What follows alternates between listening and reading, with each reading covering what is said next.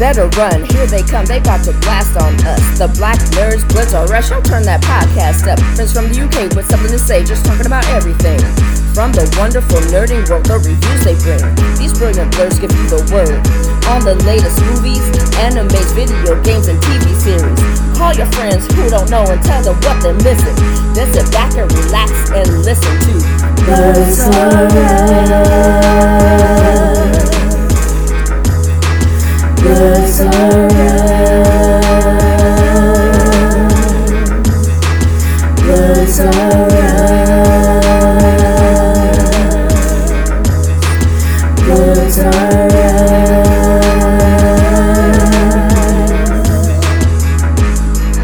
I'm Nano. I'm Martin.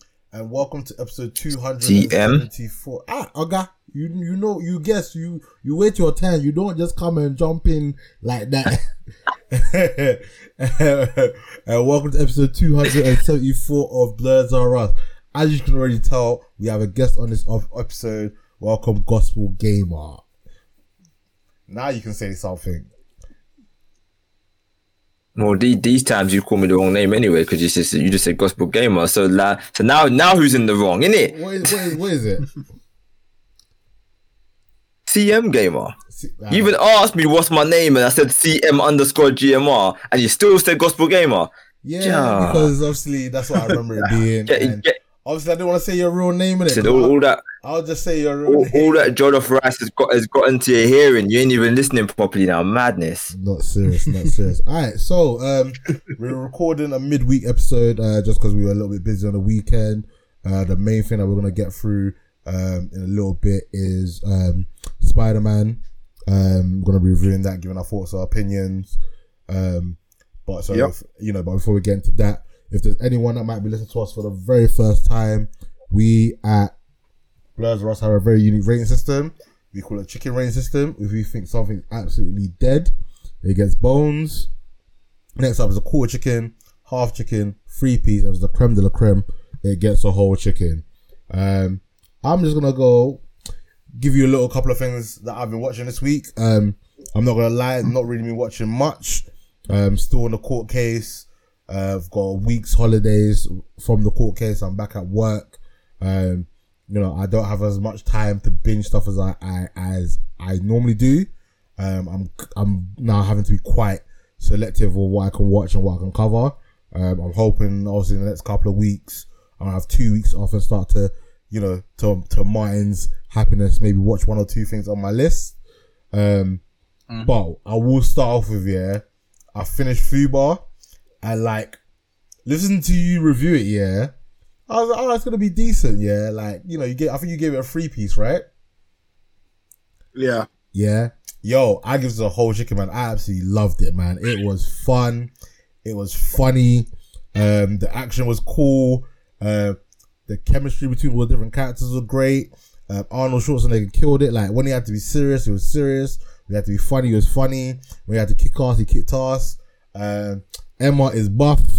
I want to see her in more movies. The mum was buff. Want to see her in more movies. Women ain't shit. Men ain't shit. The world ain't shit. Literally, after I, got into the swing of it from episode 2, I literally watched maybe 2-3 episodes a night, and I had fun. And yeah, man, it was really entertaining. I'm glad it ended with a cliffhanger for a season 2. Because I would definitely like to see that, and yeah, man, it was really entertaining. I hope Netflix keep putting out this content because obviously, some of the other streaming services are struggling with some of their content and losing a lot of money. Netflix just thinks, fuck it, we're losing money, but we're just gonna keep putting out quality content, and I'm always gonna be enjoying what they put out. So yeah, man, can't wait for fubar season 2. Gospel is not something you've checked out. I'd highly recommend it, especially if you're you like dumb action like me, a bit of comedy as well. It is definitely a show that action junkies would like.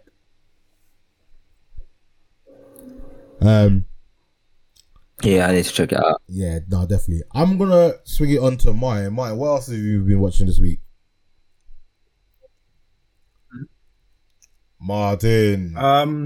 So I watched a few things that you'd watched. So one of them was Rye again, if someone had managed to sort out the docs, I would have been able to update it properly. But anyway, have to do this off of memory now. Rye Lane. Yeah. This was a film that you reviewed. Lalo told us about last week. It reviewed it last week. Our last recording.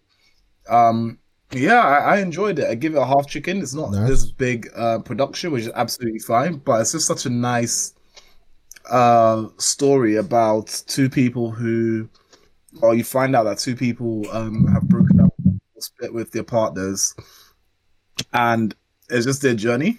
Yeah, just a nice, sweet film. Again, it's British production, so I just really enjoyed it. Didn't think I enjoyed it as much as I did. So I give it a half chicken. Okay. I've been watching this anime called Rokudo's Bad Girls. I'm now up to date on it. It's an anime that's been released as part of the new slate of anime. So when I say new, I mean this season. So we're talking about 9 weeks ago, 8 weeks ago, 10 weeks ago. So it stars Rokudo as the titular character.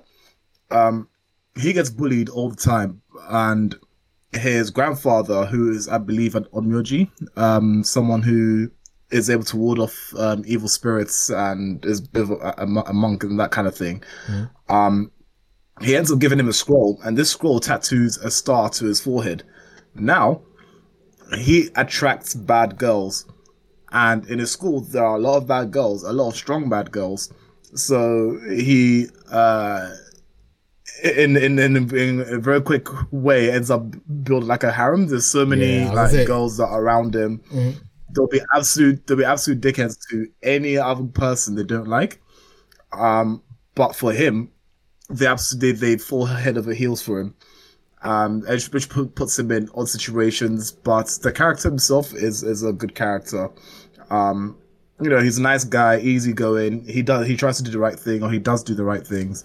But it's a nice anime as well, so enjoying that so far. Nice. And yeah, that's been about it before we get into the main topics. So again, I haven't done too much. I haven't watched too much. But I can tell you about my game on Sunday. We lost against. So I played for the London Blitz, and we had a game against the London Warriors, and we lost that game. I can't remember what our score was. I think it was like 35-0. I don't really pay attention to score lines. I don't know if we're winning or if we're losing. I just yeah. As long as I know whether we're winning or whether we're losing, I don't care about score line. Yeah. Yeah, during this game, Warriors also capitalized on our mistakes. Our offense struggled a bit to get it going, but at least we could go back to the drawing board, see what we need to improve on. There's nothing we need to rewrite or change by ourselves. It's just affecting what we do know, and going to the next header with the Warriors, and hopefully bring back the W. Nice. Good thing, one thing I like about playing the Warriors is that there are a lot of ex-Kingston Uni players there. So I bumped into quite a few of them there. Saw some familiar faces. So, like I said, it was fun in that aspect. One of our teammates, Dion, he tried to assassinate me during the game. So I was on kickoff. He's on kick return, right? Yeah. But he ended up blindsided me, but I didn't go down. It just stunned me a little bit, right? Yeah. And I looked down, I see his number. I'm like, this guy actually tried to assassinate me. and I went, fuck you, Dion. And Dion just started laughing. Yeah. Yeah, so after the game, he was telling me that he wasn't my assignment, but he saw me, he saw the number I was on, and thought, yeah, let me just go. He's like, fuck it. So I will return the favor. I told him I'll return the favor, so I best see him on special teams again. Nice. So that was fun. But other than that, I've been up too much. All right. I wanted to save this, yeah. Actually, no, I'm gonna save it. All right, but I've got a question, yeah. What do you think is harder to do as yourself, or like a general human being that's not like an elite athlete? Yeah, you've got three options: hitting a 400 feet home run, which is about 133 yards, from what I remember when I googled it. Kicking a 50-yard field goal or running a 4-minute mile. I'm gonna go with gospel first. What was the second one? Kicking a 50-yard field goal, so that's American football. Yeah. That one, yeah. Or running a 4-minute mile. Which one do you think is easiest? Which one do you think is the hardest? The only two things you said? Nah, the first one's hitting a 400 feet home run. Yeah, I'm saying, what's the other thing you said? 400 feet home run. Yes, I heard that. Kicking a 50-yard field goal. Okay, there you go. Sorry, go on. And a 4-minute mile. And a 4-minute run. Yeah, which one do you think is the easiest for a normal person to do? And which one do you think is the hardest for a normal person to do? I mean, if you're gonna hit the home run, I'm thinking that's gonna be most. I mean, it's gonna come down to strength partially, but I think it'll come down to technique as well, right? So I would argue that might be the easiest. Yeah. And which one do you think is the hardest? Oh, sorry, go on. And I'd say the run again. I think it's all down to context, isn't it? I mean, for me personally, I'd say the hardest thing for me would probably be the run because of my leg and everything, and my back and all that good stuff. After maybe a minute, I might die. I also have no cardio, so so it's that one would be down to conditioning. So I don't know. I think it's very dependent on. If you take it into context, it will be very dependent on certain scenarios. So I'm gonna just say it as if it was me, and I would say the home run would probably be the. Wait, hold on. What was the field goal one? 50-yard field goal. 50-yard field goal. I can't kick. The home run would probably be the easiest, I would say, and then the run or the kick they'll probably be equally hard because I can't kick because of. But again, bad legs and the running, no cardio and struggling to run. So I'd say I put them together. But I'm going specifically by me based on, again, context and conditioning. If it's somebody else, they might skip leg days and can't do no kicking or running, but they might be able to do a home run. You know what I mean? Yeah. So I think it's down to context. I'm going to go next. I'll leave mine to last because he's the most athletic out of the three of us. I think the hardest is the 4-minute mile. I think even if I trained for a year, that mind over matter of basically being at a decent gallop for 4 minutes to hit that mile. Like my cousin who's he's an athlete, innit? Yeah. He says that right now he's maybe running a mile in maybe like 5 to 6 minutes.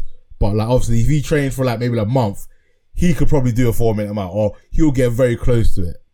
I think the easiest for me probably a 50-yard field goal. Because again, I feel like if I trained, you could just get lucky. Do you know what I mean? As long as you get a decent connection on the ball, and I'm not saying like this is not like with pressure, with people trying to kill you.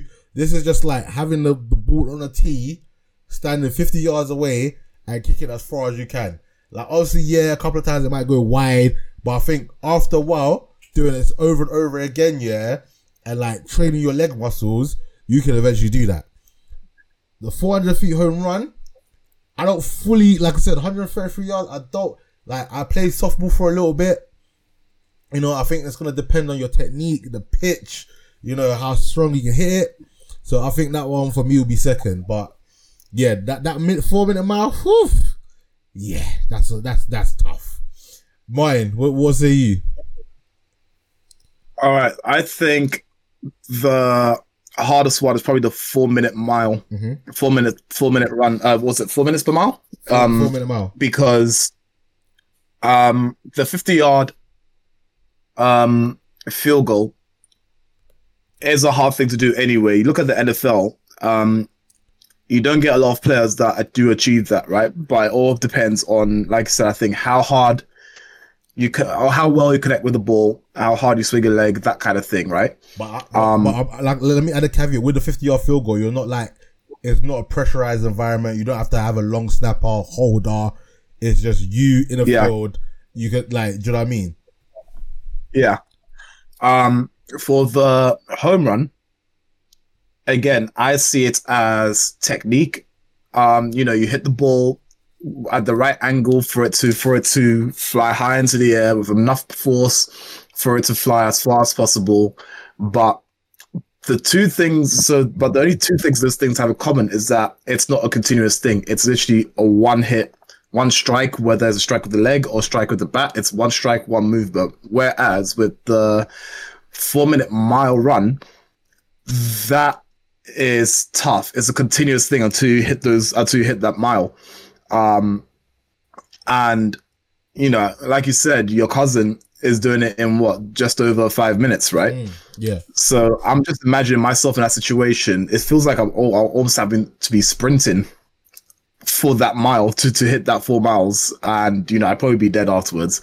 I think it's more physically exerting, which is why I think it's harder, because it's a continuous thing. It's not as if you just take a leap or a bound and then that's it, done. You actually have to keep going until you hit that mile. And you have to push yourself hard as well to be able to make sure you get that 4-minute time period. That's why I think it's the hardest. Yeah, no, fair.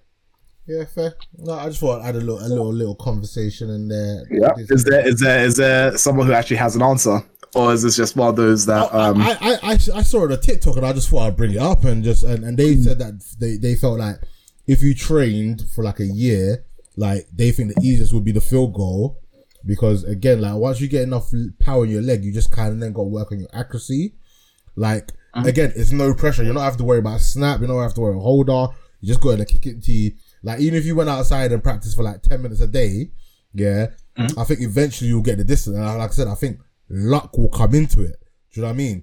Whereas with hitting a home run, you've got to count on the pitch being a good pitch and then you getting your swing and timing right. Do you know what I mean? So there's an extra level of skill, timing, like. And also, let's be real, if you get a decent wind gust behind you as well on the field goal, like, you can get that. So let's say you can only kick it 40 yards, if you get an extra little 10-yard wind gust, you might just clip the crossbar and go over, do you know what I mean? So there's a bit of luck there. But that 4-minute mile, they were saying that basically, like, even like top athletes, there's not that many people that can bang out a 4-minute mile casually, like, and it's not even just like a speed thing. It's the stamina and mind over matter to maintain that high level of pace, to keep running. And like I ran today on the treadmill for the first time in a while, and I kept it at life below 5.5, and I ran for about 10 minutes. You can have, and my calves were burning. Do you know what I mean? So imagine like sprinting.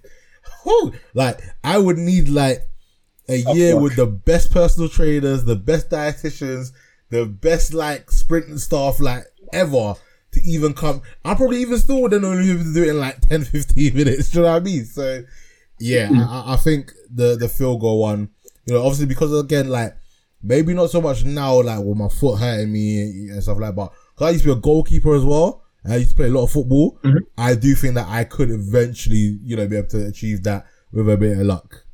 So, So, I'm not gonna, waste too many people's time.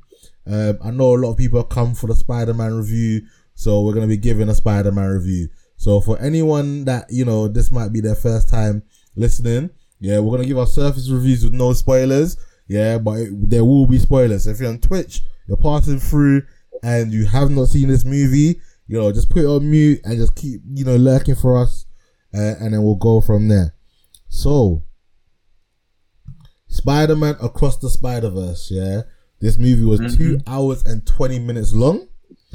Miles Morales catapults across the multiverse where he encounters a team of spider people charged with protecting its very existence. When the heroes clash on how to handle a new threat, Miles must redefine what it means to be a hero. So, we have Shamik Moore as Miles Morales, Gwen Stacy, Haley Steinfeld as Gwen Stacy, Brian Tyree Henry as Jeff Morales, Luna Lauren Velez as Rio Morales, Jake Johnson as Peter B. Parker, Oscar Isaac as Miguel O'Hara, Jason Schwartzman as Spot, Issa Rae as Jessica Drew, that was the pregnant Spider Woman, Daniel Kaluuya as Hobie Brown, that was Spider Punk, Karan Sony as Pavitra Prabhakar, that was Peter Pan India. Shea Wiggum as George Stacy. Greta Lee as Lila. Mahershala Ali as Uncle Aaron. Amanda Stenberg as Margot Kess with Spider Bite. That was the one of the like not astral projection, computer projection. Gerard Jerome as Miles G. Morales. I'm assuming that's the Miles from the alternative universe. Andy Samberg as Ben Reilly. Jack Quaid as Peter Parker. And Rachel Dratch as Miss Weber.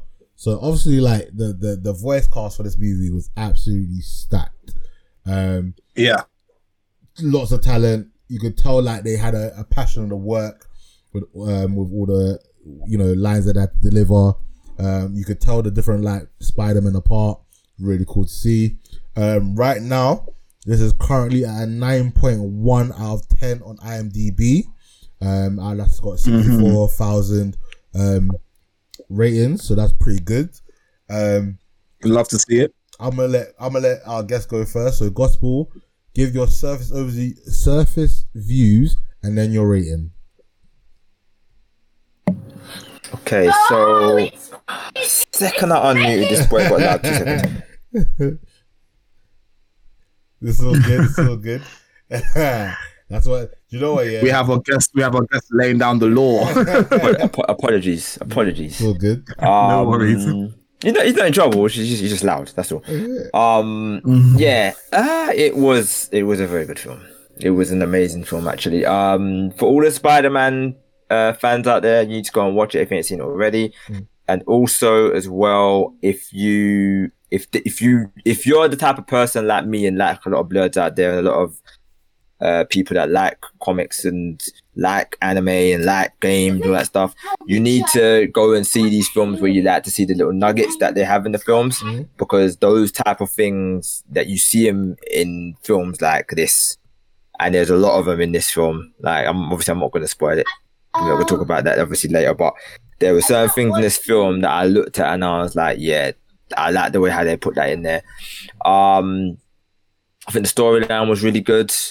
I'm sure we'll get onto it, but I wasn't a big fan of the ending in regards to how it ended per se. But in regards to the film itself, it was fantastic. I felt like it was a nice follow up to the first film. I was about to say it felt clunky in places in the sense that it didn't link to the first film, but it kind of did. So I'm wrong in saying that. I do think it did link enough, but overall it was a good film. That I do get worried certain times when I hear there's going to be a follow up film and then it doesn't live up to the hype. And there was a lot of hype over this film. Yeah. So when it came out and I saw what I saw, and I saw a lot of the different things that they did. Like, I'm not gonna lie, having Spot as the villain did make me think. I mean, could they have gotten a better villain? Yeah. I did think that. In the end, it did feel a lot better for two reasons. One, Spot did end up feeling like it was a bit more credible, like when it got near the end of the film. But also, as we may or may not talk about, there was other things that happened near the end of the film that made me feel like, okay, Spot being there was one thing, but other things that happened made it also feel quite credible as well. So it was, in that sense, it was good. It obviously helps as well in regards to if they choose to do a follow-up. So, yeah, man, I enjoyed the film. I enjoyed it. I don't know what I'd give it. What's your rating again? Full chicken, bones, quarter chicken, half chicken, 3-piece. It wasn't bones. Whole chicken.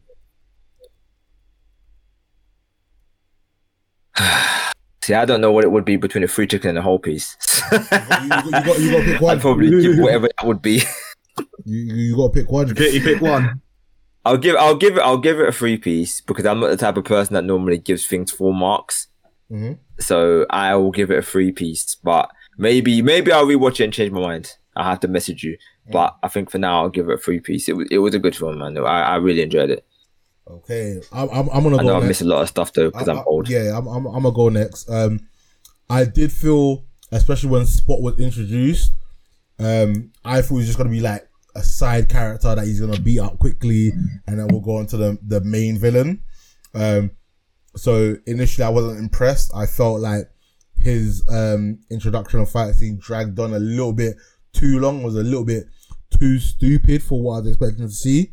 Like, obviously, I know it wasn't gonna be like some super serious movie, because obviously in the end it's a kids film, innit? Like, for the most part.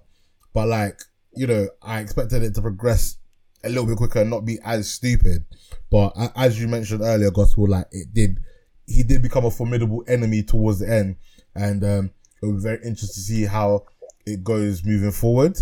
I am not super versed in Spider-Man like that, but from what I've seen and what I do know, it was cool to see all the different Spider-Man. There was like there was a spider T-Rex and a spider cat. Do you know what I mean?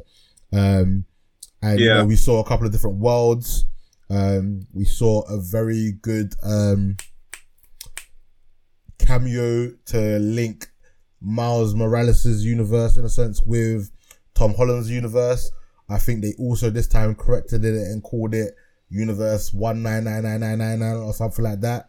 So that was cool to see. So hopefully at some point we could maybe get, you know, a full interaction with, obviously not maybe necessarily this Miles Morales, but the Miles Morales in Tom Holland's universe. So that would be cool to see. I really liked the relationship between Peter B. Parker, Gwen Stacy, and Miles, in the sense that, like, they chose not to see him to kind of like protect him, in a sense. I thought that was pretty cool. I like seeing May Parker. I can't wait for her to get out some fun antics in the second movie. While I was watching the movie, I forgot this was a part one of part two. But as the story got on, and I was like, we're about 2 hours, and like, it doesn't feel like the story's any closer to wrapping up. Like, what's going on? And I was like, I remembered this is going to be a 2-part movie. So I was like, okay, cool. I didn't like where they ended it. I think they should have ended it a little bit sooner and at a little bit more of a better cliffhanger. And we'll go into that a little bit more detail once we've heard from Martin.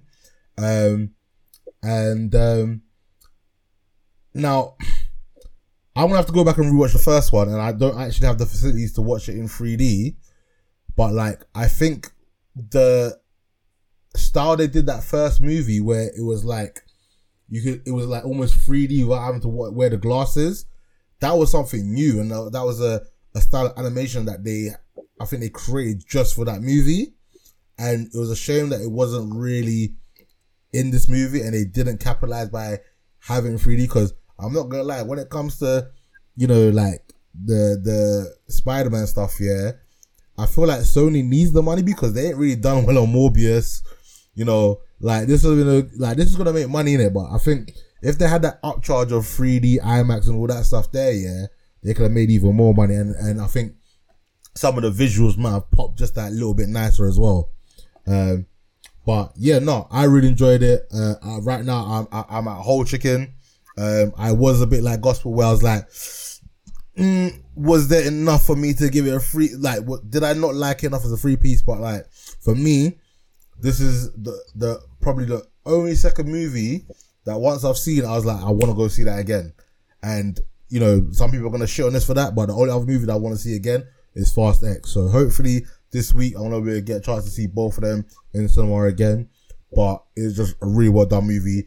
The story, very well done. And we'll get into that a lot more once Martin's given his service views. So Martin, service views and rating, please. Okay. I really like this film. First and foremost, I'll give it a whole chicken. Nice. What I like from it is that, first and foremost, I am a Spider-Man fan, massive Spider-Man fan. Probably the second biggest, I guess, comic book series or comics that I'm super involved with is X-Men. So this was absolutely amazing for me.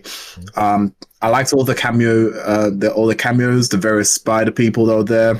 All the Easter eggs that were there, I thought were spot on.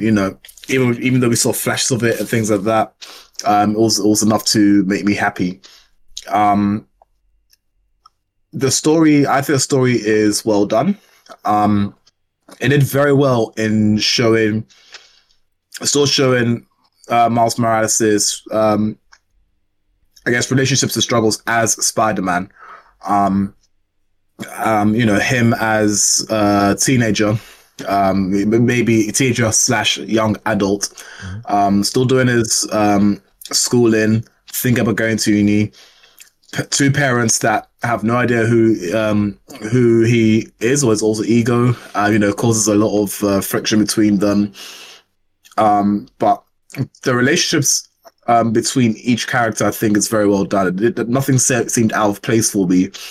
The relationship between Miles Morales and Gwen Stacy, between both of them and Peter B. Parker, even though we had a new Spider-Man join, Spider-Punk, aka Hobie.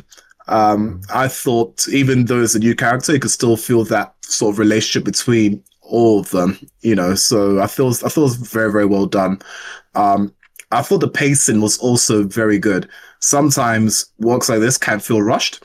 Other times it can feel very, very slow. But for me, I thought it was perfect because at no point in time did I ever feel bored or feel that a scene dragged.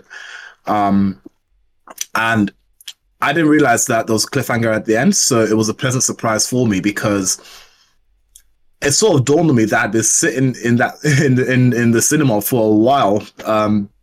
And think to myself, how are they going to wrap it up? If they wrapped it up and sped up that process, I'd be super annoyed. But I'm happy that the cliffhanger came at the time that it did.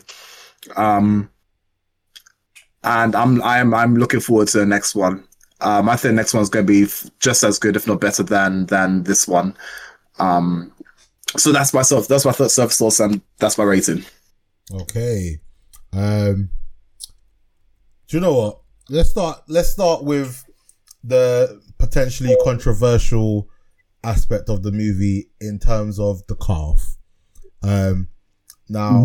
One, sometimes I love my brain because sometimes I guess how movies are going to go perfectly. And I called that he was in the wrong universe when he got sent back, and I was happy I was revealed right on that. I personally feel when they revealed who the Prowler was in that universe, that should have been the end point. That should have been the cut for the movie. Like, that same, I agree. Is where I think it should have ended.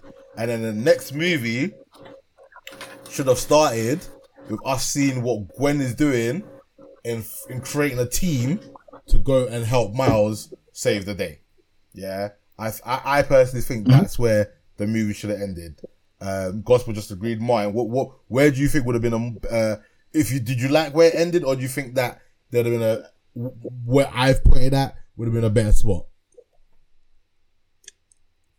I like how it ended because at that moment in time, we also knew that Gwen had just been left. Basically, she'd been kicked out off of the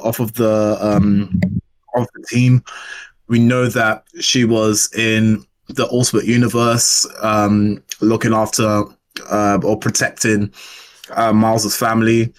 But she was pretty much alone, right? Maybe besides Hobie, who was there with who had helped her out as well. But we wouldn't have known what Gwen was doing had we not had that ending, right? And I think if in the new film, if it had happened that way, where we're now seeing that she's created a team, I don't think it would have been as impactful as was now, because it ended with high stakes, right?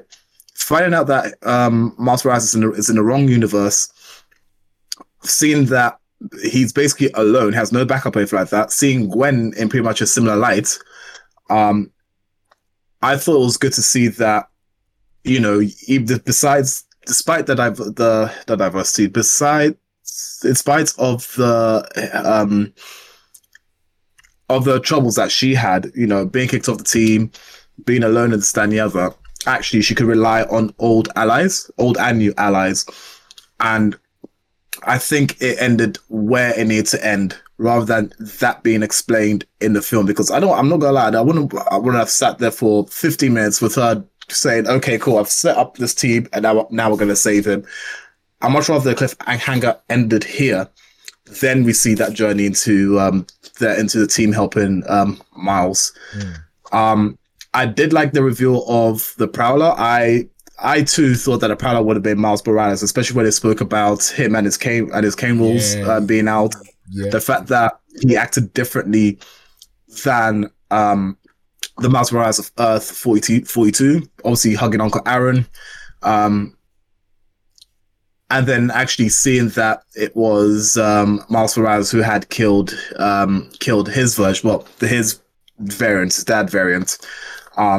It's something that I knew would be the case with the Prowler doing that.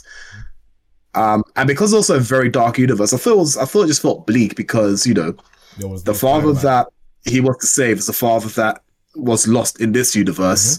Obviously, that version of Miles Morales was supposed to have been Spider-Man, but, you know, because of those events, it led to him becoming the Prowler instead. And you could see how real that would have been for Miles Morales if he himself ended up the way he did, because I'm sure, I guess, maybe not the evidence shows, but it shows clearly that if he hadn't been bitten by the spider from the alternate universe, then he himself he was destined to become the Prowler, but instead it sort of just swapped with the Earth 42 Miles Morales. So again, that was a pretty good one. Good reveal. So I think it ended where it needed to end. That's an interesting point in saying that if he didn't get bit by the spider in his universe, that he may have become the Prowler in his world. Yeah, in every Spider-Man, in every universe, there needs to be one Spider-Man. So if one dies, they need to be replaced, essentially. Yeah, no, I hear that, but I'm just saying that the fact that you think that if Miles wasn't bit by his spider that made him made him Spider-Man, that he would have, because obviously his uncle was the Prowler at that point. Yes. Okay, interesting. Yes. Now I was like, ooh, interesting. Yeah, no, that's an interesting point. Very interesting point. All right, so I'm gonna go next to the two mentions of the MCU's universe. So in Doctor Strange, it was labeled, I think, as 616. Even though previously we had been told in like some Marvel booklet or something that it was world 1999999 recurring forever or whatever. In fact, Miguel O'Hara does say that Doctor Strange is Earth 1999999. Yeah, because he mentioned something about that nerdy boy and that Doctor Strange screwing up the multiverse, and then we also get the cameo of Donald Glover's Prowler in one of the not Prowler prisons, in one of the jail cells. Yeah, jail cells where criminals from different dimensions have been apprehended and are waiting to be sent back to their proper universe. So again, that was a, you know, not a big cameo, not a massive big deal, but for those that know, like, you know, innit? And I felt that it was. Oh, were you about to say something? It could be a big deal later on down the line. Oh yeah, it could be a big deal later down the line in the Spider-Man movies going forward.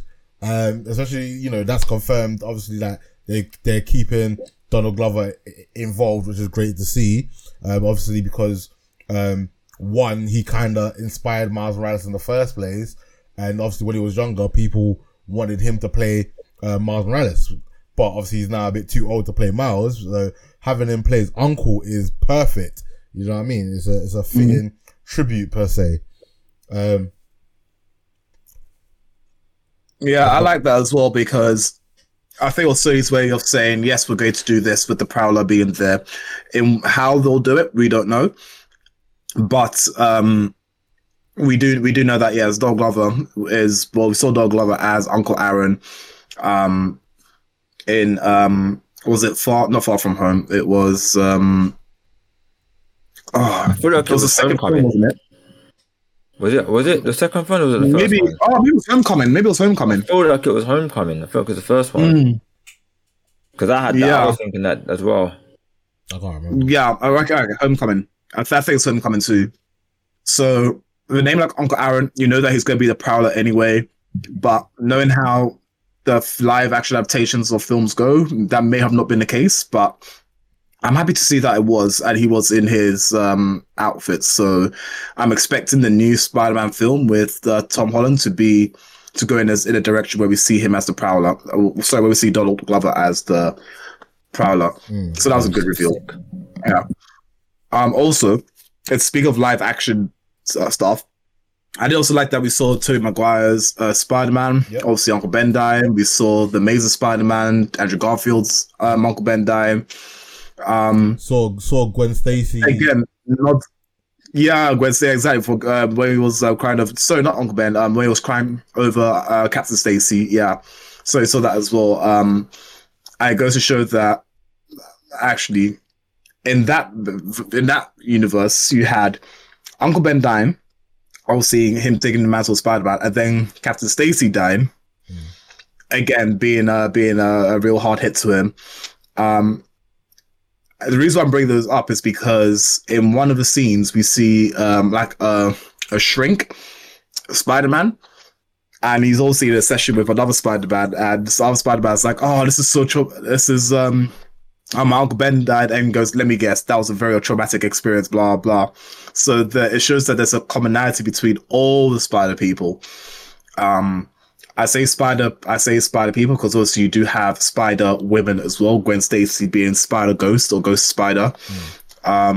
You do have Jessica Drew, Spider Woman. You do have other Spider Women as well. So that's why I mentioned that.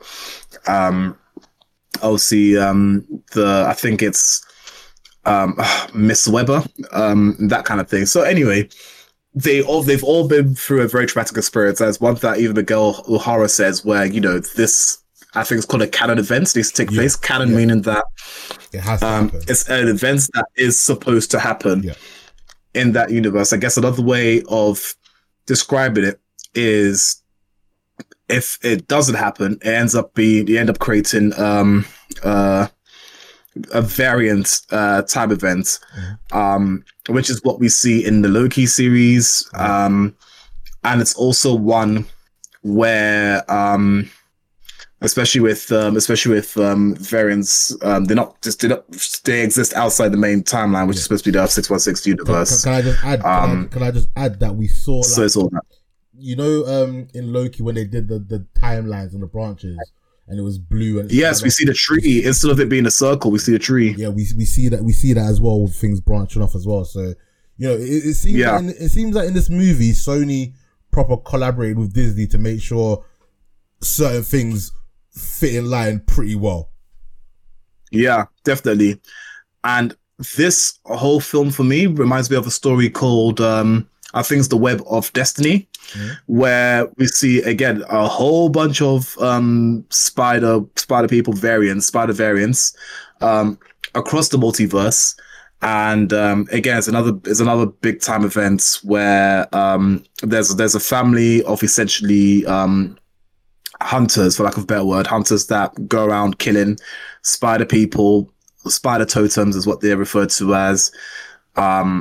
Which basically unravels the multiverse, but believe it or not, Spider-Man, everyone who's a spider person is actually super important to their universes.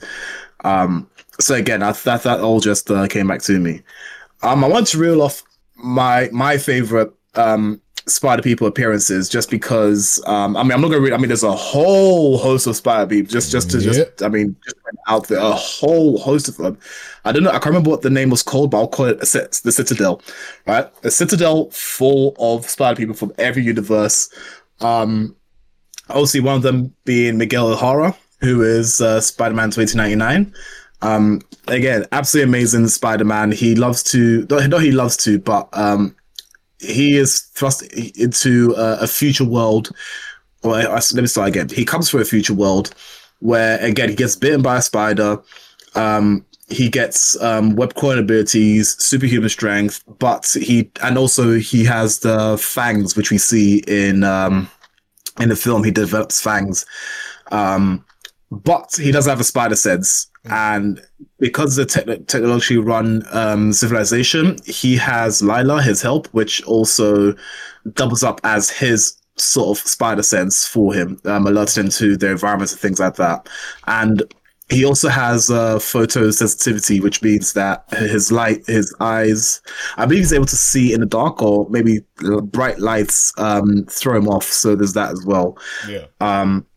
Next to our lights was Jess Drew, not to be confused with Jessica Drew. Jess Drew is from Earth 404. So this is the black Spider-Woman who is obviously pregnant with Miguel O'Hara's kid. So whoa. What? Yeah. She said there was some. Wait, she mentioned her previous boyfriend. She didn't mention. Okay, that's Miguel's kid. Yeah, mad. She did say that she was pregnant with Miguel O'Hara's kid in the film. No, she didn't. Jessica Drew is a bit different from normal spider people in the sense that she wasn't bitten by a spider to gain her powers. It was actually for lack of a better word, a chemical event which left her I think it was uranium or something like that, which left her in she has to put in a stasis pod, injected with the blood of a spider instead of a spider bite. Okay. And that's how she gained her powers. So for anyone who's confused about Jessica Drew, how she gained the powers, that's how she gained the powers. So she's a bit of an anomaly in that sense. Other spider people I like, one of my favorite spider people was also Pavita Prabhakar, who is Spider-Man India. I really liked the scene that he was in where they sat down in a coffee shop, as they do the introduction, sat down at a coffee shop and he or tea shop, whatever it's called. Miles refers to tea as chai tea, and Pavita was saying, no, we are saying TT. I mean, because obviously chai is literally tea. It means tea. Yeah. So I like the joke where it said, how's your TT? Would you like would you like it with milk and that kind of thing? Because obviously latte is milk in other languages. So also that joke started from when Miles was like, I don't understand why people say ATM machine, because the M stands for machine, and he was like, you wouldn't say ATM, you wouldn't say machine, and that carried on. So that was funny. I like that. Exactly. Yeah, so it was really good. I really liked Spider-Man India, and also I think his fighting style, the way he travels, is unique as well, because he uses his bangles, and those bangles are like, the toys that you have with that design in the middle of a string, that kind of thing. Yeah, so we see him using it. We see him use it to fight. You see him using it for web slinging.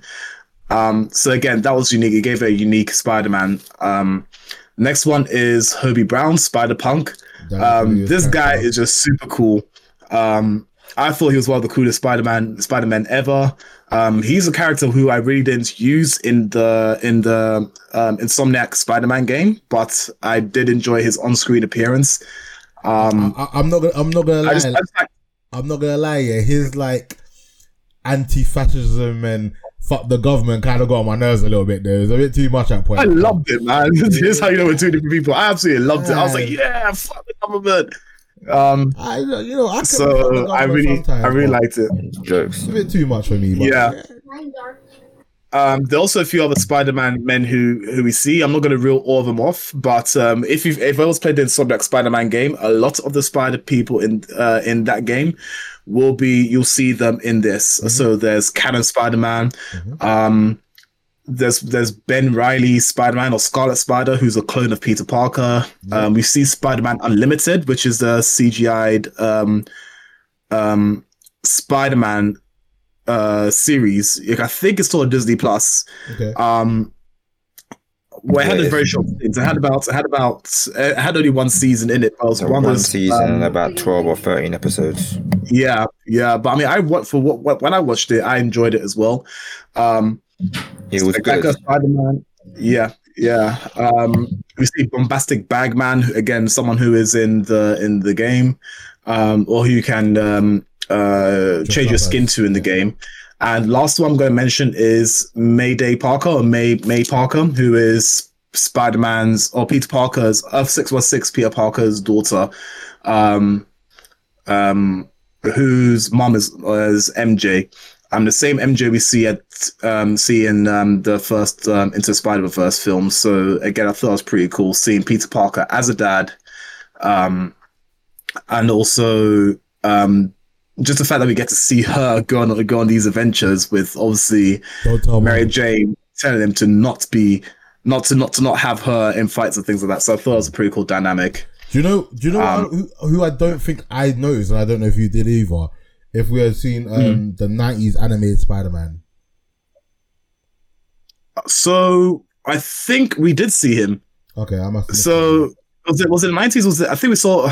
I don't know if it's the 80s. We saw the 80s Spider-Man, who, as he was swinging through the Citadel to stop Miles Morales, he ended up freezing, and also that shows that it's his pain thing where I don't know if you remember this, but what he does is that in the cartoons, he literally shoots up one web, and that one web takes him through the entire city, swinging left and right through the entire city.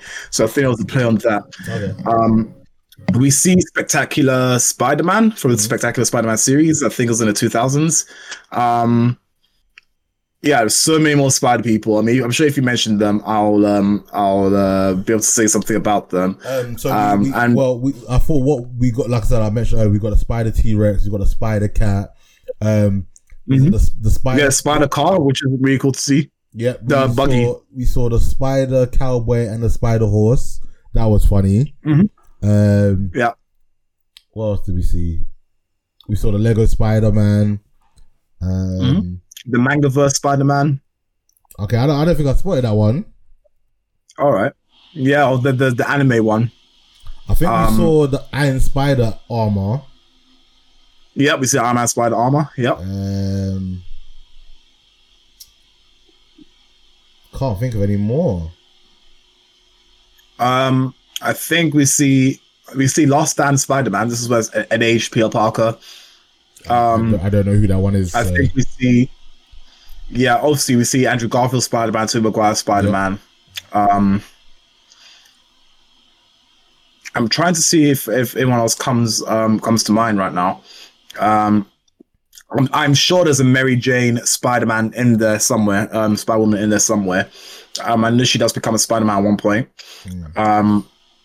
But again, just cameo appearances, which I absolutely loved. Yeah. So I'm going to move on and talk about move on from the Spider people, talk more about the relationships. Okay. Because I think the relationships that came through in this film was again, what I think was done in such a good way. Firstly, we know that Miles really likes Gwen. Yep. So, and obviously she left an impression on him, so much so that, he couldn't stop drawing her. He got he wanted that snow bunny. He wanted that snow bunny. Exactly. So seeing her come back, obviously, even if they're going to be romantically involved, it's just the fact that, he's seen a good friend again who he thought he was never going to see. And knowing that the reason why she didn't see him was because it was to protect him. And again, not again with Miles Morales, you can understand from his point of view, not understanding it. If she had the power to do it, didn't come to see him once, that kind of thing. You find out that's what the other Spider people did. So all of that was just very, very good. I like how Peter Parker, 616 Peter Parker, is still the mentor to him. You have the relationship between Miles Morales and his mom and dad. Obviously, dad's, to be fair, both parents are authoritative figures, but the fact that we see how Miles's dad thinks about Miles when he's talking to Miles Morales in costume. Knowing that he loves him, but he's afraid for him to grow up, that kind of thing. He doesn't want to ruin his life, like something that parents, I guess, only want to do what's right for their kids, which is that they never have to struggle for anything. They can live their lives to the fullest, that kind of thing, and just trying to protect him and guide him as much as possible. We see that from both parents, and obviously parents feel like they're losing him because Miles is late to things, he forgets things, and for any parents, they'll be thinking that the kids try to be a little deviant or they're getting mixed up in something they shouldn't. Of course, Miles shouldn't be getting mixed up in super villains and that kind of thing, but he is Spider-Man. So much so that even the revelation to his mom that he is Spider-Man, for example, ends up being the wrong mom because he's in the wrong universe. But that whole relationship of telling someone that he's Spider-Man, someone outside of them being a spider person themselves, I thought that was pretty good. And the reason why there's so much pushback for him to tell him is because Gwen literally told her dad that she's Spider. In fact, she revealed that she was Ghost Spider to her dad, and her dad still tried to arrest her. So there was that. So you can see just how intricate the relationships are, and the creators did a very good job, in my opinion, of just bringing all that to the forefront, or to the fore. Every time a parent-child spoke with each other, you can see the difference. You can see, you can feel that. I felt anyway the real emotions between them. I thought it was done in a very succinct way. And I feel like this will have a slightly different feel for those that can understand Spanish as well, because they didn't subtitle what the mom was saying whenever she was speaking Spanish. So that would be interesting to see when this finally comes out on DVD. I say DVD, Blu-ray or streaming or whatever. If they do then subtitle those parts in. So yeah. Yeah. Speak of Spanish. You remind me of something. I was going to ask you a question actually, but go on, you first. Yeah, so it's interesting that Miles he had A's and everything, except for Spanish. Let's see if he picks up on what I think, or I think he's gonna pick up on. Go on. All right, now two things. Firstly, he's not attending his lessons because he is Spider-Man, so he reckons I speak Spanish. I speak at home all the time. Therefore, I can skip on this lesson, knowing full well that I can make up for it. Do you know what I mean? Mm-hmm. But secondly, the Spanish spoken in ex-Spanish colonies is different from Spanish being spoken in Spain, for example. So when people are taught Spanish in a lot of schools, it's not the local Spanish speaking side. It's actually the actual Spanish from Spain that is taught. Because of that, and because of the differences in how the language has changed, developed over time, you can see that there are also different ways of speaking it, which is why he's probably getting a B on it as well, because sentence structures change, vary. It will not be grammatically correct in terms of spoken Spanish or written Spanish in Spain, but it would be grammatically correct for people, say, I think Puerto Rico, etc. Similarly to how Portuguese in Brazil is spoken differently from Portuguese in Portugal. So that was that as well. Gospel, did I get that? Did I say what you thought? No, I agreed with everything you said, and I know that as well. I wasn't even thinking about that, to be honest. What I was thinking, and I know it's not the same thing, but I did think this when it happened. But I think it was Gwen. I could be wrong, but I think it was Gwen. She had all A's as well in everything she was doing, but she's got B's in English. It's a very similar. It was a similarity thing to what Miles Morales had. where you had A's and everything, but had the B or B plus, whatever it was in Spanish, and she had A's and everything, but had the B or B plus in English. I know it's different things because but even if you're English, you might not necessarily write or have the proper literature or write English properly in the English language, because the English language is crap. That is very true. But she had B's in it and B in English as well. So I just figured that I just found that as a nice little like reference to the same thing that Miles Morales was doing as well. So, and I think it's partially because she probably skipped lessons too. So maybe I picked up on that. Yeah, that's that. Do you know what? Yeah, you could very well be right in that. That's also a good observation. All right, so this is the thing I was going to ask you, Martin, if you noticed, because I didn't even notice until someone in the Leftover Army brought it up, and I've forgotten where I literally just pulled it up so that I can say the person's name. But he basically said that he was interested to see why it was Jefferson. He was called Jeff Morales and not Jefferson Davis. I don't know whether that was something that was highlighted in the first movie or not. I haven't seen that first movie since it came out. But from, we have Google nowadays. Supposedly, Jefferson Davis switched his name to Jefferson Morales because the president of the Confederate State of America had the same name, and he wanted to avoid having that surname name. So fair enough. So that answers that question. With a quick no, it's good. Did you notice that? I think in this as well. I didn't pick up on that. I didn't pick up on that at all. But it's interesting. It's a nice way of showing that Spider-Man is still very relevant to society, right?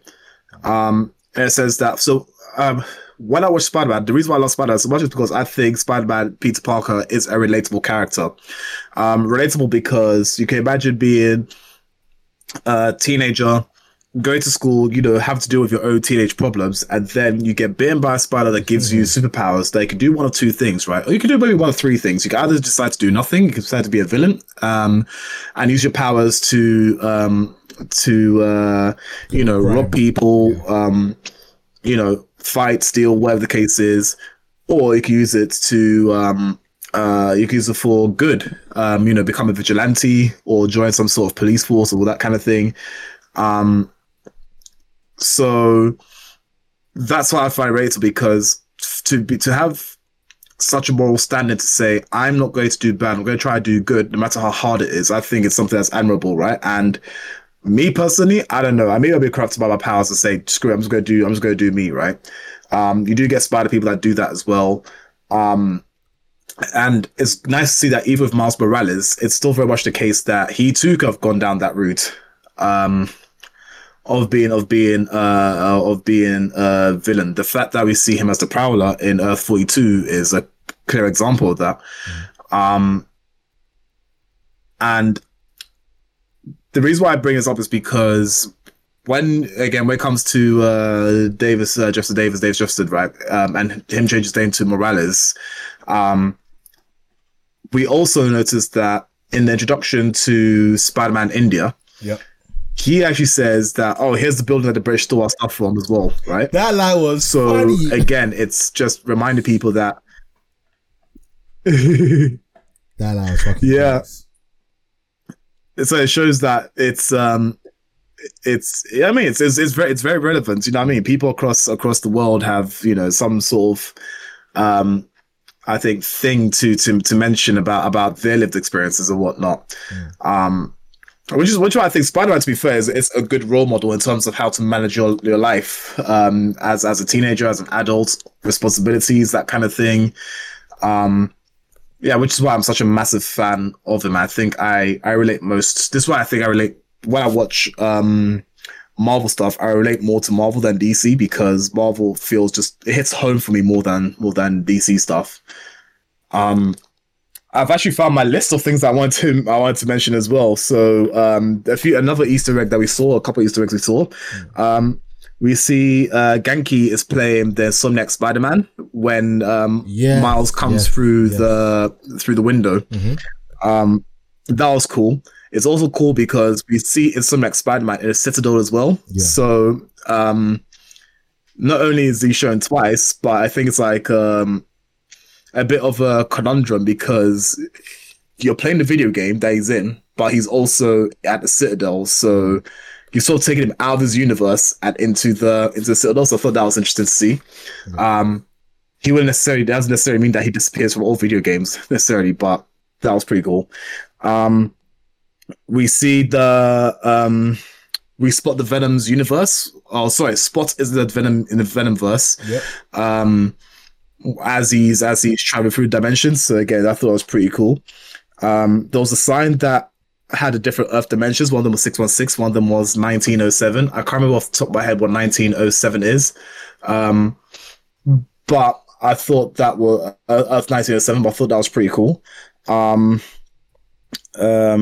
Oh yeah, I mentioned that as I was going through the film as well. I mentioned that Gwen was on first name basis with Miles's mom and dad, and I was like, is that a white person thing? Yeah, no, just call them by their first name, because I would say Miss blah blah or Mr. blah blah, and then if they correct me and say actually we prefer to be called by our first names, then I'll do it, but never on a first name basis with anyone's parents. I mean, I'm 30 and I'm still very much of the thought that I'm address you as, if you're my friend's parents, especially, I'll address you as such until you correct me.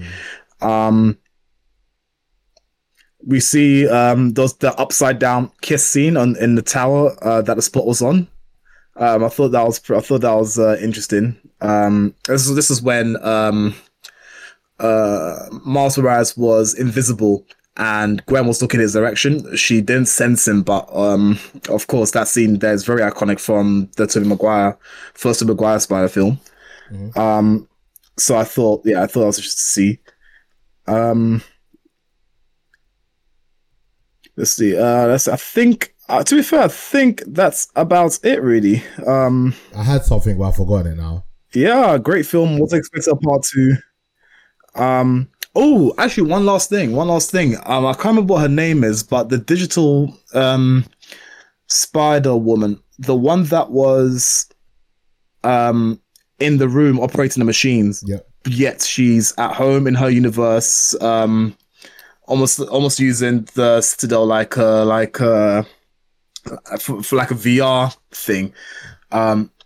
Her spider sense and Peter's spider sense, sorry, not Peter's, Miles' spider sense wasn't for the same time, but was a different color, right? Not a color to represent danger, but almost like a zing. It reminds me of a line of story where I think it's also what's it? I mentioned it earlier on, the Web of Destiny storyline, where there's a character called the Bride, and the Bride is a spider person, but she sets off Peter Parker. So every time they're in close proximity, they just get really horny for each other. Oh gosh! And it's a line of story that he's supposed to be destined to be with this chick, and produce a kid who's blah blah.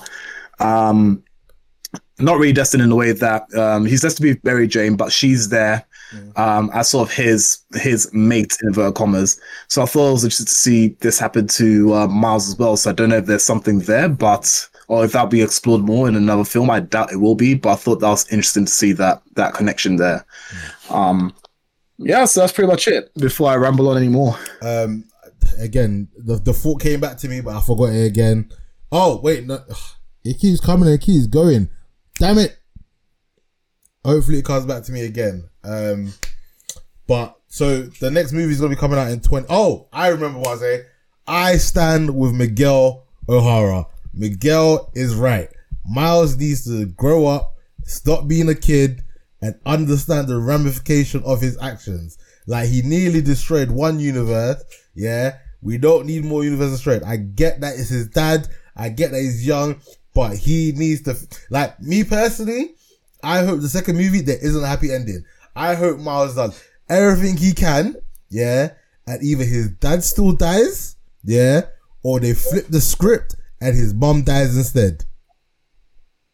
No, that's to make a villain of himself. I love it. No, I normally like a happy ending in it, but for this one, yeah, he's being too stupid in it. Like, and again, like I said, I get all the emotional weight. You know, he's young, he thinks he can save everybody, but we've already seen in his universe that he couldn't save his uncle. And then didn't someone else? But that's why the argument would be, wouldn't that be his emotional weight?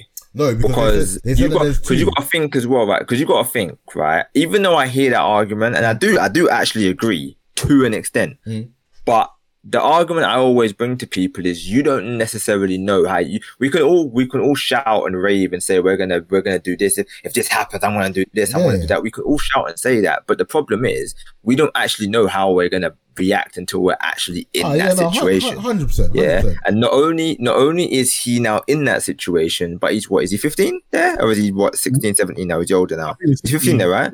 Yeah. He was 15 there, yeah. And I just so he's behaving as a kid. Yeah, and I said that. But this is yeah, no. So I'm not disagreeing with that. So on. So for me as an observer, it's the, I can't remember whatever the theory is, but it's the, you know, kill one to save millions or save that one person you loved. And it's like, you've got to have the weight of the millions on you, and he's not thinking that. And like I said, like, obviously Miguel's experience, because he fucked up as well, and like he's going through a personal experience that, look, it could be potentially catastrophic. Like, even if there's a 1% chance that it's successful, is it worth the 99% chance that you could actually destroy your entire universe and multiple universes out there? Yeah, here's the way I see. Go on. I was gonna say that all that I agree with that. Yeah, I agree with the fact that in regards to saving, do you save the one and potentially harm the millions, or do you let the one die so the millions can live? Yeah, I get all that argument. It's the same concept of war, innit? Yeah. Like, do you have to potentially kill somebody that you don't want to kill as a result of saving a whole nation? Like, I get the argument, I get the basis. My thing is, he's the one in the situation. Yeah, he's the one that wants to make sure that his parent does not die. And I get, and that's the argument I'm trying to make, is he's in that situation. Also, you've got to remember, all the other Spider-Men, they can all not happily, but they can all say, yeah, like, this needs to happen, like, that needs to happen to make sure that the balance of the universe is intact. So all these Spider-Men can say that. But the problem is, all these Spider-Men have gone through it. So all these Spider-Men, none of them are in that situation he's in, where they can say, yeah, I want to save my Uncle Ben. I want to save... Hold on. Yeah, Gwen's in that situation. Gwen is in that situation. Her dad is destined to die, and that's one of the reasons why Miguel didn't want to take it. No, it's not. No, she's not. She was, but then isn't the dad retired now? So she's not in that situation anymore. But again, that's so it's just my man. It's just Miles. So again, that was something that I was thinking about when I was watching it. Yeah, does it mean that if Miles' dad quits being a captain, he gets to live? Because just because he quit being a captain doesn't mean that he doesn't still die. Yeah, no, I hear that. Between two universes, because the Gwen Stacy, the ghost spider of that we see in this film, her dad doesn't die, but Gwen Stacy, where she's not Ghost Spider, in the Amazing Spider-Man universe, he ends up dying. And obviously she's not Spider-Gwen in that one. Yeah, that's there is that. Saying. Like, we don't know what's going to happen to her universe because we've not seen that. So once she's found out, she may have already accepted that her father is destined to die. Because the way I took it is that everyone has to have an Uncle Ben moment, and everyone also has to have a Captain Stacy moment. And again, like I said, in Gwen's universe, her dad, who's Captain Stacy, is still alive. So after she's left him still as captain, she knew that in her universe, he was eventually going to die. And that's why Miles said, but isn't your dad a captain? And that's why she looked sad, and she was like, yes, because she's accepted the fate that at some point, no matter what she does, her dad is going to die. I hear you. Yeah. What I am going to say is that I understand what Miguel is saying, that there's nothing he can do, but the whole point of Spider-Man is that he tries anyway to save him. right? To save his dad, to save Uncle Ben, to save whoever else, right? There's no point this happening and a Spider-Man just sits back and lets it happen. For a simple fact of, if you don't go through that journey, you don't become a better person. You know what I mean? You don't go through that journey of struggling to save that person, and then realizing that I've lost not only my Uncle Ben, my dad, whoever else, but I've tried to do it again, and it's led to the same thing. So it's almost like a recurring thing that teaches you that you can't save everyone, but you still do your best to save as many people as possible. It's that thing of, with great power comes great responsibility. So I'm not going to sit on my laurels and just let it happen. I'm still going to try to do the best I can, even if the person closest to me ends up dying. I still have to try and save them, and that's that journey which I think Miles used to go through, and Miguel is basically robbing him off, and the other Spider people are robbing him off. Because if none of this was to happen, if there was no across the Spider-Verse, right, if every Spider person was in their own respective universe and stuff like that, and no one told them this, they'd still have to go through that journey of losing close people to them in order to become better, in order to stay true to Uncle Ben or their mentor said to them, which is, you know, either with great power must come great responsibility, or not being corrupted because you failed X amount of times. An example being the Andrew Garfield Spider-Man that we see in is it not No Way Home? What's the last one again? Oh, damn it! But the third Tom Holland film. Yeah, it was No Way Home. Far From Home, innit? But yeah, No Way Home. There's No Way Home. Thank you. I was right. We see what happens to Andrew Garfield's Spider-Man. He says, well, he stopped holding his punches. He stopped pulling his punches. And he became the Spider-Man that kills, right? But it took Tobey Maguire's Peter to tell him that, or to sort of help him redeem himself. And the fact that he also saved an MJ, not of his universe, but, you know, saving a loved one, helped redeem him as well. So he started to go through that journey of loss. He lost Uncle Ben. He lost Captain Stacy. He couldn't let that happen to another loved one of Peter Parker, in this case, Mary Jane. So he went through that journey. So I think that's what Miles is going to go through. Whether Miles is probably going to feel like something, like you said, Nana, I agree with you that one of his parents is going to die. And maybe flipped on and said it not be his dad, it may be his mum.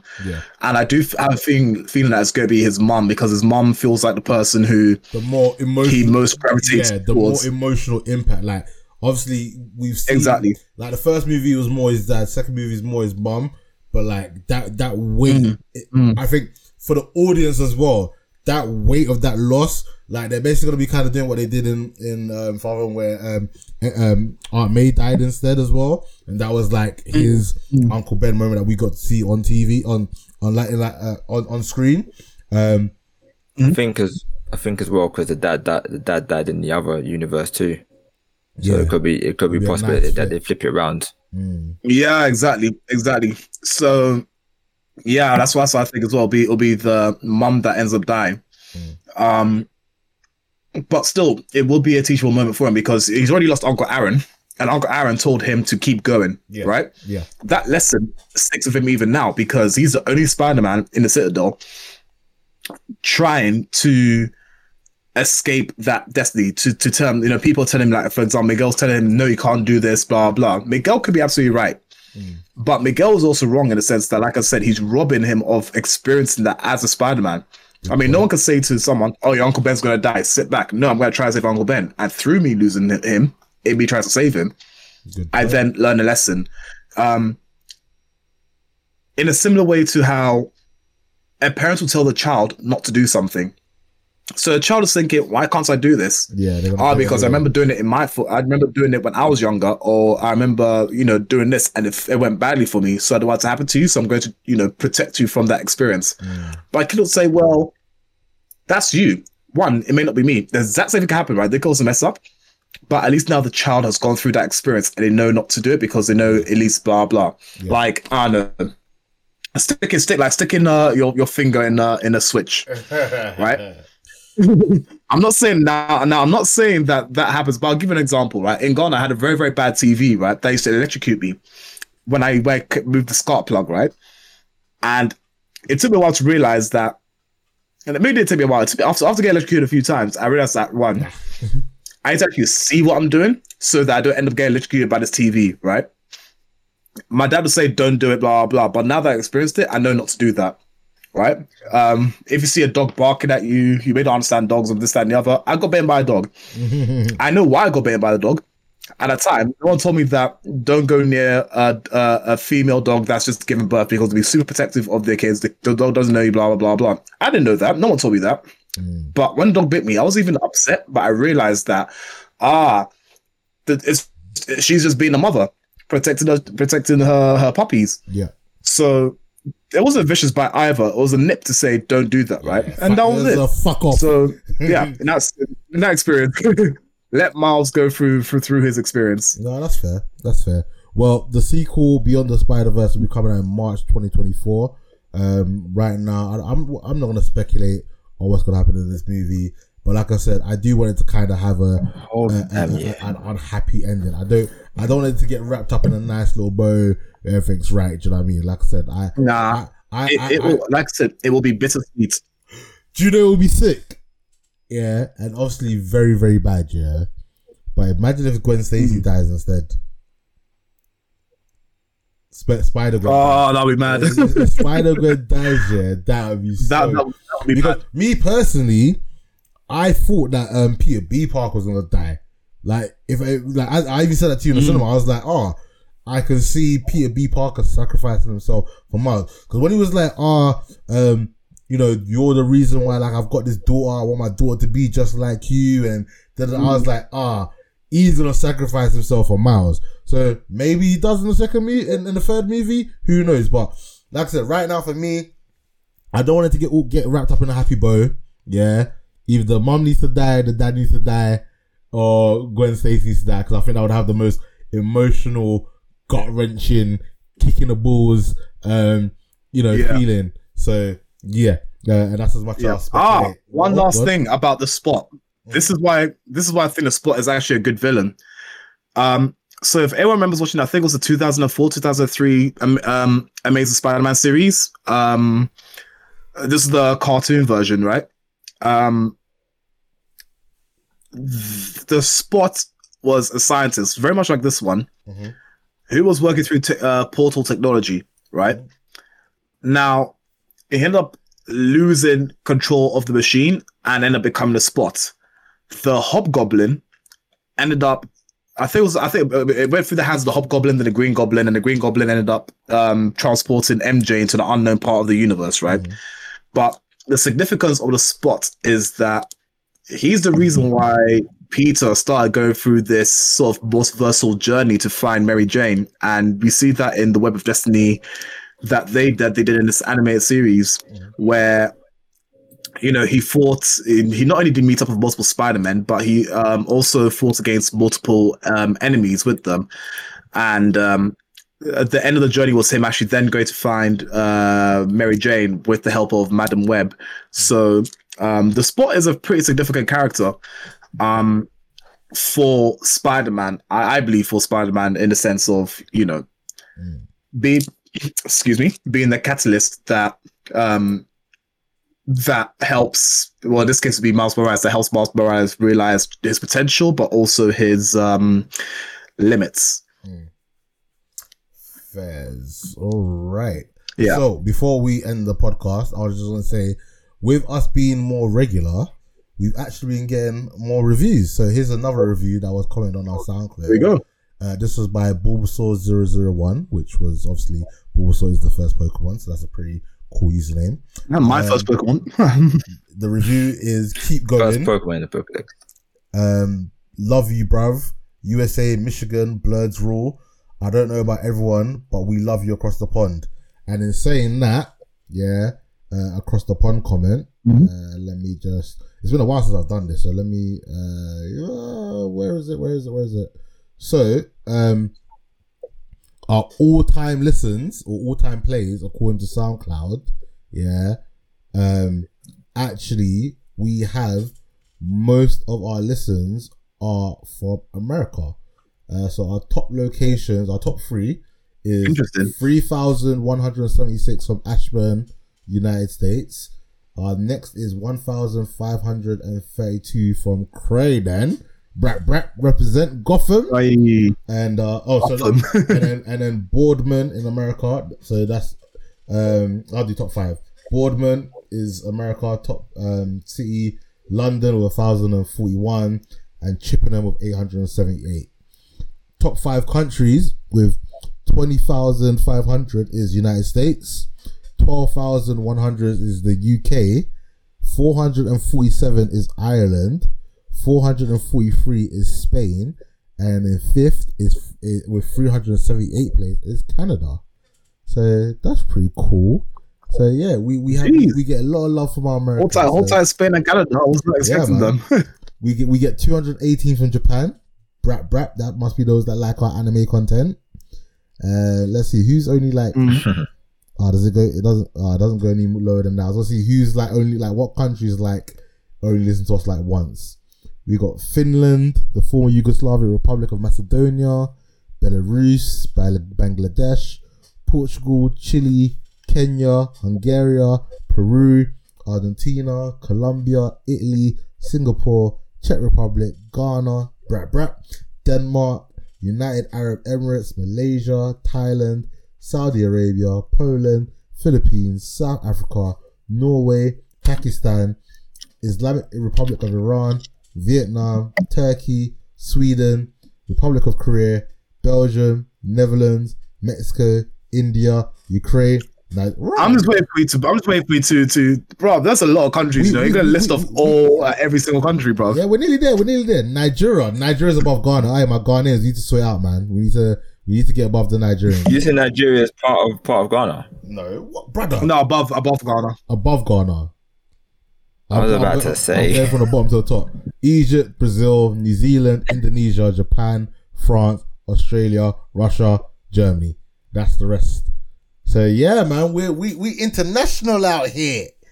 We doing. If your country wasn't mentioned, yo, you know a friend from a country that wasn't mentioned, share the podcast with them. I wanna get some more plays from like other obscure places. Like, for obviously we didn't get nothing from North Korea in it. So, imagine if one day we did it, yeah, and there was like literally you got like 50 plays from North Korea. I'll be like, who's out there risking their lives to listen to us?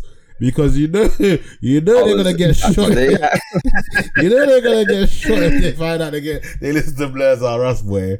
I don't want to be the cause of anyone getting killed, but yeah, man, if anyone's out there in North Korea, man, shout out to email if it's even allowed. But yeah, man, like getting emails, getting reviews,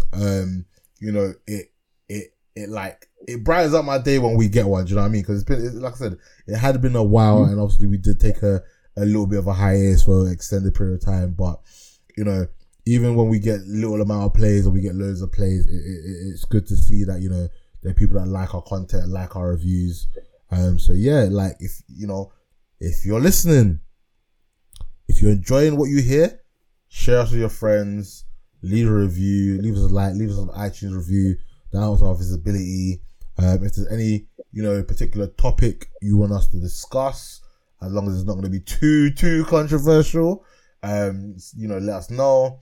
If there's a movie that you want us to give us the Blurs treatment, we'll watch it and we'll give you our opinions on and let us know. But yeah, man, it's always good to record with my co-host Martin. It was good to get Gospel to join us. I'm gonna try and give Gospel a bit more of a better heads up next time, so that we can, he's a bit more better prepped for the episode. But yeah, Gospel, do you want to plug yourself? I would have made notes. do you want to plug yourself? I reel them all off and let people know where they can find you? Yeah, because I had notes for Mario. Like, I literally made notes when I was watching the film, and I was going to watch it again and make more notes and actually do a YouTube video for it, but I didn't do it in the end. And on that note, you guys can find me CM_GMR on Twitch, Twitter, Instagram, and YouTube. Also as well, I do my football podcasts and talks as well with my guy over there. Nana, or we do What's the Source. I usually try and host it and get him to do the Liverpool talking. So that way I don't need to do no talking, but I still have to put my 2 pence in. Especially about a dead team like Liverpool. Who you support again? I don't even know. I support my United, so yeah.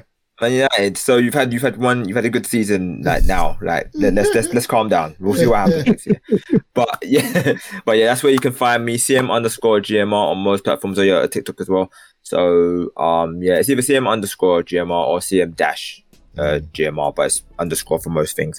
So yeah, and catch me on there, follow me, and yeah, you're going to see a lot of content. It's either sports, football, or wrestling usually. So yeah, appreciate that. Thank you. Awesome.